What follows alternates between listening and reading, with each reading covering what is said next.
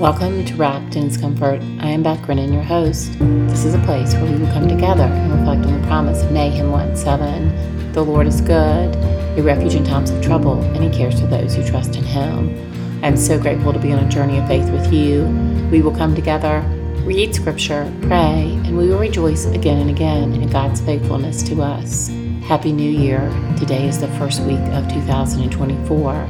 And I want to encourage you today to think about the ways in which you love the Lord your God with all your heart, with all your soul, and all your mind. This verse we find in Matthew, the book of Matthew. Jesus says the greatest commandment is to love the Lord God with all your heart, with all your mind, and with all your soul. How are you doing that as we enter into 2024? I want to take the next few weeks on the podcast to share with you excerpts of dialogue between God and His people. I want to share with you the ways in which God reminds us of His presence and the way He communicates with His people. I want us to be wrapped in His comfort by knowing that God is a God who desires a relationship with us. He desires for us to love Him with our whole being, with our heart, our mind, and our soul. So today, I just want to pray for us that God would show us the ways that we can love Him with all of our heart, mind, and soul in 2024. I want us to be encouraged in the ways that God talked to Adam and Eve, and the way that He spoke to Noah and Abraham and David, and to Paul and to Peter, all the different men and women throughout Scripture. God is a God who speaks. He's a God who reveals Himself to us. He's a God who wants a relationship with us. So let's pray in 2024 that we will be the children of God who hear His voice, and that we will pursue Him, that we will seek ways to love Him with all of our heart, mind, and soul. Let us pray. Father God, I thank You so much that You love us. I thank You that You pursue us. And Lord, I do thank You for the Bible. I thank You for Your written word that reveals to us who You are, Your character, Your attributes.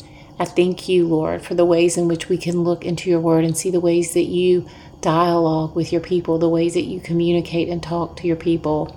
I pray, Lord, in 2024 that we would have ears and eyes and hearts that hear You and see You, that we would see You show up, that we would give You the glory, that we would quiet ourselves with You, that we can hear You, that we would be aware, that we would pay attention to the ways that You show up in our lives, through Your written word, through just the ways when we pray that we feel Your still small voice leading and guiding us, for the ways in which Your Holy Spirit. We thank You so much for the gift of the Holy Spirit that leads and guides us into all truth. Pray that we would be the children of God who encourage each other by speaking truth and reminding one another of what is true about who You are. So Lord, we praise You and we thank You for being our God as we go into 2024. We thank You for the ways that You love us. And we do pray, Lord, that we would love You with all our heart, with all our mind, with all our soul. And we love You and we praise You. Pray all this in the mighty name of Jesus.